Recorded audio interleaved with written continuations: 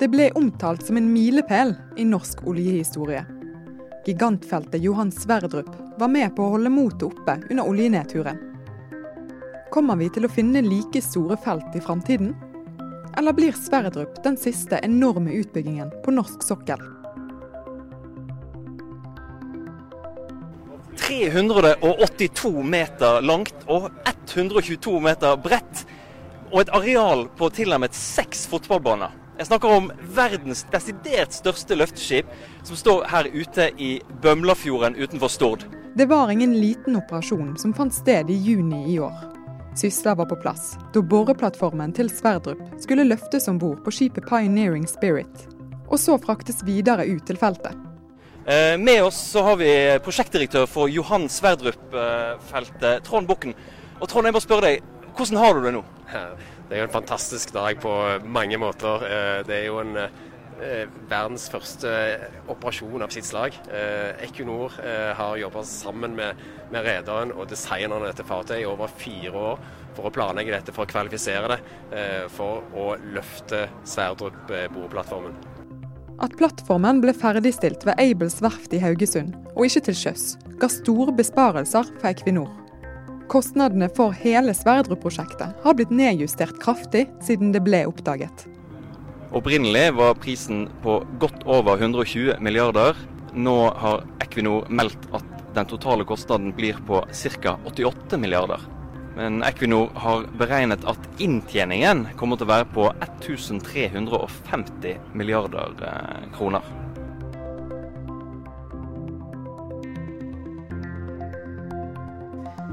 Det skal handle om fremtiden på norsk sokkel. Og med meg har jeg Lars Helle, sjefredaktør i Aftenbladet, og prorektor og professor i ressursøkonomi ved Norges Handelshøyskole, Linda Nøstbakken. Velkommen til begge to. Takk. Takk for det. Vi begynner med gigantfeltet Sverdrup, som altså er blant de 5 største i Norge. Linda, kan du forklare litt? Hvor tid var det man egentlig skjønte hvor stort Sverdrup var? Den innsikten kom vel i 2011 en gang, når man hadde undersøkt disse tidlige funnene litt mer, og fant ut at det her var enorme oljeressurser som følgde med. Men det er jo en veldig interessant historie her, for de var jo inne i veldig modne områder og bårte, og Lundin, et lite svensk oljeselskap som gjorde det store funnet her, var litt sånn ukjent kanskje i Norge, og kom inn der så Statoil og de store etablerte aktørene hadde vært lenge. Og plutselig gjorde de et kjempefunn, der som jeg trodde vi visste alt, og der var ingenting igjen, og Statoil hadde selv gitt feltet tilbake til staten. Mm. Og Lars, hvordan var stemningen i Stavanger når man skjønte omfanget av dette her? Ja, stemningen ble ganske fort ganske høy. Det var fortsatt gode tider i bransjen da dette begynte å gå opp for folk, men de var jo overrasket over at det lå så store ressurser omtrent rett ut for stuedøra vår på sokkelen.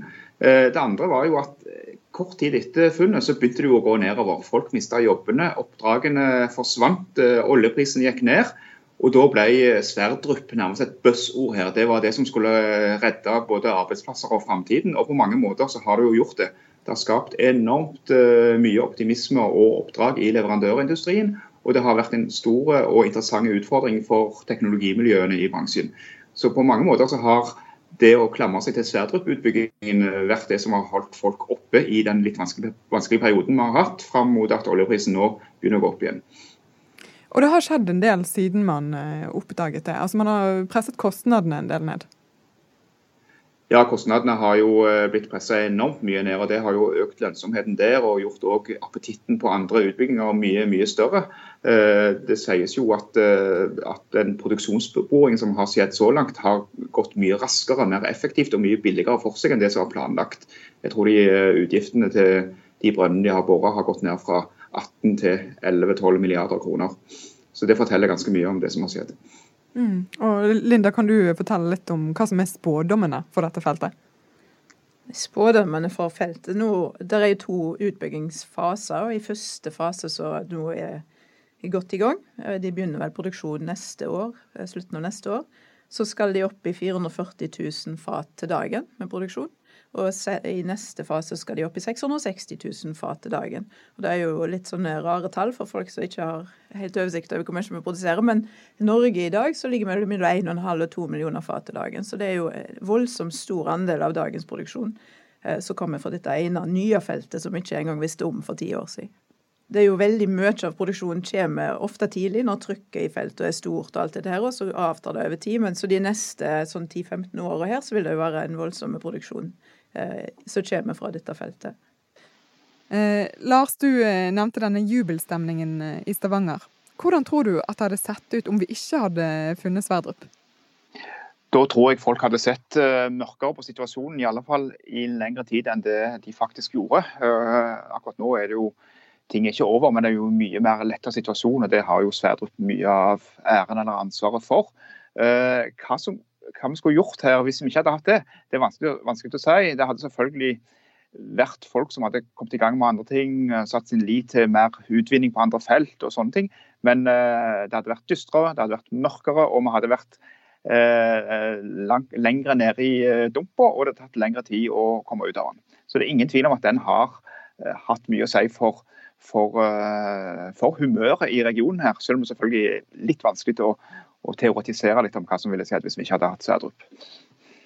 En oversikt fra Oljedirektoratet viser at det nettopp Sverdrup som blir trukket frem som i hvert fall en del av grunnen til at prognosene nå, i alle fall de neste årene, ser ganske bra ut. Og Linda nevnte jo her den enorme produksjonen som ventet.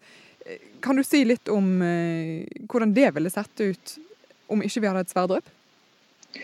Ja, det ville også vært litt annerledes, men jeg tror nok at vi hadde hatt i alle fall i den neste generasjonen, hadde hatt nok å gjøre og nok av forekomster å behandle på sokkelen vår. Det tror jeg. Men Sverdrup har gitt oss mulighet til å tenke litt lenger fremover. Sånn at den har snudd litt opp ned på det. Vi hadde vært mye mer opptatt av utvinning av de allerede eksisterende feltene, som jo også men i enda større grad da. Jeg jobbet som boredekksarbeider på Ekofisk-feltet i 1981-82. Hvis noen hadde sagt at det skulle være liv og røre på Ekofisk i dag, så hadde jo folk bare ledd av dem. Men vi vet jo, det jo et kjempeeksempel på at teknologi og andre ting gjør at ting som hadde en ganske tidsbegrenset varighet den gangen, nærmest blitt tidsubegrenset. Hvis vi ser med et litt mer overordnet blikk, hvor stor har leteaktiviteten vært på norsk sokkel den siste tiden? Leteaktiviteten har jo vært forholdsvis høy til å være sammenlignet med norsk aktivitet tidligere, i 2008 kanskje. Men så dette jo ned de siste par årene, så har vært litt lavere. Og så har vi jo heller ikke gjort de helt store funnene i senere år. Men jevn leteaktivitet, men ikke de store funnene. Og det kunne nok også vært høyere leteaktivitet de siste par årene enn det vi har sett. Det tror jeg nok vi kan si, og i alle fall så har myndighetene ønsket det. I alle fall hvis du ser på både dagens og energiminister og hans forgjengere, som har vært opptatt av å ha en ganske intens virksomhet på den fronten. Og Oljedirektoratet sier jo også at det ligger mye uoppdaget olje og gass på sokkelen. Ja, hvilke forventninger det man har til det? Altså, hvilke områder det man har størst forventninger til? Det jo Barentshavet som det mest uutforsket, mest uoppdaget området. Så der det uten tvil, vil det uten tvil bli mye debatt fremover om hvor langt vi skal gå når det gjelder det. Og så vi jo også på at Sverdrup var et eksempel på at det finnes ting på nærmere og mer kontrollerbare deler av sokkelen. Så det en god del å ta for seg av fremover også. Så det jo å si at de regner jo med at vi ikke har funnet en gang halvparten av de ressursene som ligger der ute. Og de nye funnene nå som kommer, de jo typisk i Barentshavet, for det der de har gjort minst undersøkelser tidligere, så det der de finner mest nye ressurser når de ute og leter og undersøker. Så hvor stor sannsynligheten da for at man finner et felt av Sverdrup-størrelse? Jeg ikke geolog eller sånne ting, så det ble jo ren gjetting, men jeg kan godt tenke meg at det finnes et Sverdrup eller to, eller i alle fall ganske store felt fortsatt, som vi ikke vet så mye om. Ja, og så vil jeg jo bare for å minne om at når de fant Sverdrup, så var det jo ikke sånn at man regnet med at der lå et svært felt, som jeg sa, rett ut forbi stovedøra vår. Statoil gav jo ifra seg dette feltet, for de regnet med det var ikke noe mer å hente. Og akkurat der så gjemte det seg jo enorme oljeressurser. Så det sier jo litt også om hvor lite vi faktisk vet, selv der som har vært inne, og de har gjort mye arbeid. Hei! Jeg heter Gerhard Flåten og er kollegaen til Sigrid i Sysla. Jeg skal bare helt kjapt be dem å gjøre 2 ting. Først, åpner du nettleseren din og skriv syslalive.no i adressefeltet. syslalive.no. Når du har lest deg opp og meldt deg på der, gjenstår det bare å åpne kalenderen og sette av tirsdag 18. september. Da skal jeg nemlig intervjue noen av verdens aller fremste eksperter på autonome skip. Det skjer på scenen i Grieghallen i Bergen. Hva er det egentlig som er mulig å få til på dette feltet? Og hvem er det som leder kappløpet? Det er noe av det du får svar på når vi igjen tar journalistikken til scenen under Sysla Live Ocean 2018. Les mer på syslalive.no, og så ses vi i september. Denne oversikten fra Oljedirektoratet som jeg nevnte tidligere, den viser at gjennomsnittlig funnstørrelse har krympet dramatisk siden oljeeventyret startet her i Norge. Siden 1990 så er det kun snakk om en håndfull ganger der funnet har vært større enn utvinningen. Så hva vil da skje om Sverdrup faktisk er det siste store feltet som vi finner? Altså hva betyr det for oljenæringen? Det betyr at oljenæringen må omstille seg og se etter andre ting å holde på med. Men jeg tror ikke det er akkurat det som er den største utfordringen akkurat nå. I den debatten vi har nå, så er det jo andre ting som kan føre til at slutt på oljenæringen er en mangel på funn. Nemlig klimadiskusjon, klimamål vi skal nå, enklere måter og mer miljøvennlige måter å få energi på, rett og slett. Men vi har fortsatt enorme ressurser ute på sokkelen, og oljelobbyen pleier jo å si at den siste oljearbeider ikke engang er født, og det tror jeg faktisk de har rett i. Men hvor mange generasjoner fremover vi vil ha oljearbeidere, det avgjør jo om vi finner et nytt Sverdrup eller flere mindre felt. Lykken er jo også at det som ikke ble ansett som drivverdig for 20 og 30 år siden, nå kan bli det på grunn av teknologi, billigere utbygging og så videre. Men hvis vi tenker på de feltene som vi allerede har funnet, altså hvor lenge er det spådd at, eller hvor lenge er det estimert at de skal være i produksjon? Ja, det er jo også et godt spørsmål, for hvis du går tilbake til gamle spådommer, så skulle jo Ekofisk vært stengt ned og parkert for lenge siden, men de produserer jo fortsatt, og de kommer til å gjøre det i en god del år ennå. Det var jo der de begynte med vanninjisering og oppjekking av plattformer og så videre. Så teknologien har jo kommet til underveis, og ekspertisen har blitt mer og mer bevisst rundt disse tingene. Så jeg mener det er ganske vanskelig å anslå, særlig når vi ser at både Ekofisk og Statfjord og de gamle pengemaskinen for Norge fortsatt er i aktivitet og produserer så mye.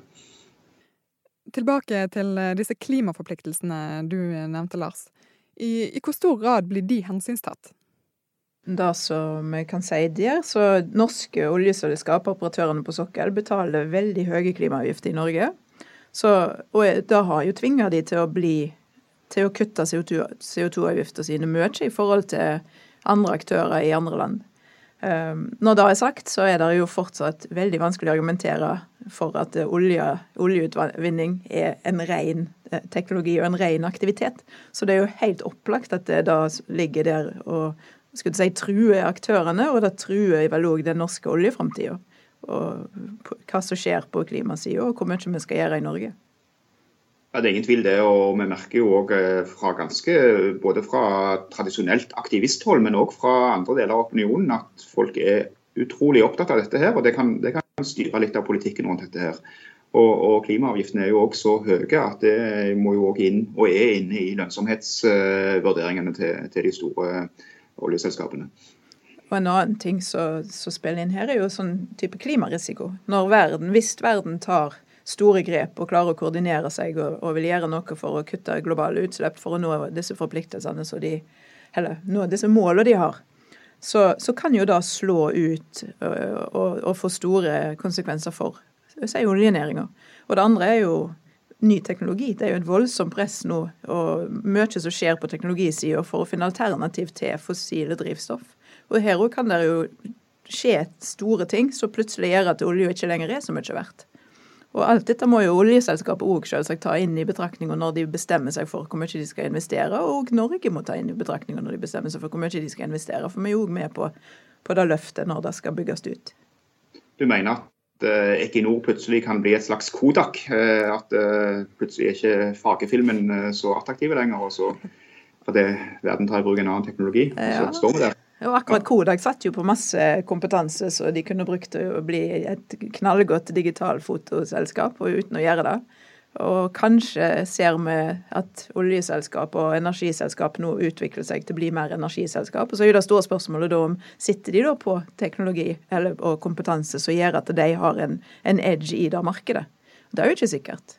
Nei, det ikke sikkert, men det jo hovedgrunnen til at Statoil skiftet navn, nettopp at de har lyst til å profilere seg på det i alle fall, men når vi i realiteten klarer det, det jo en annen ting.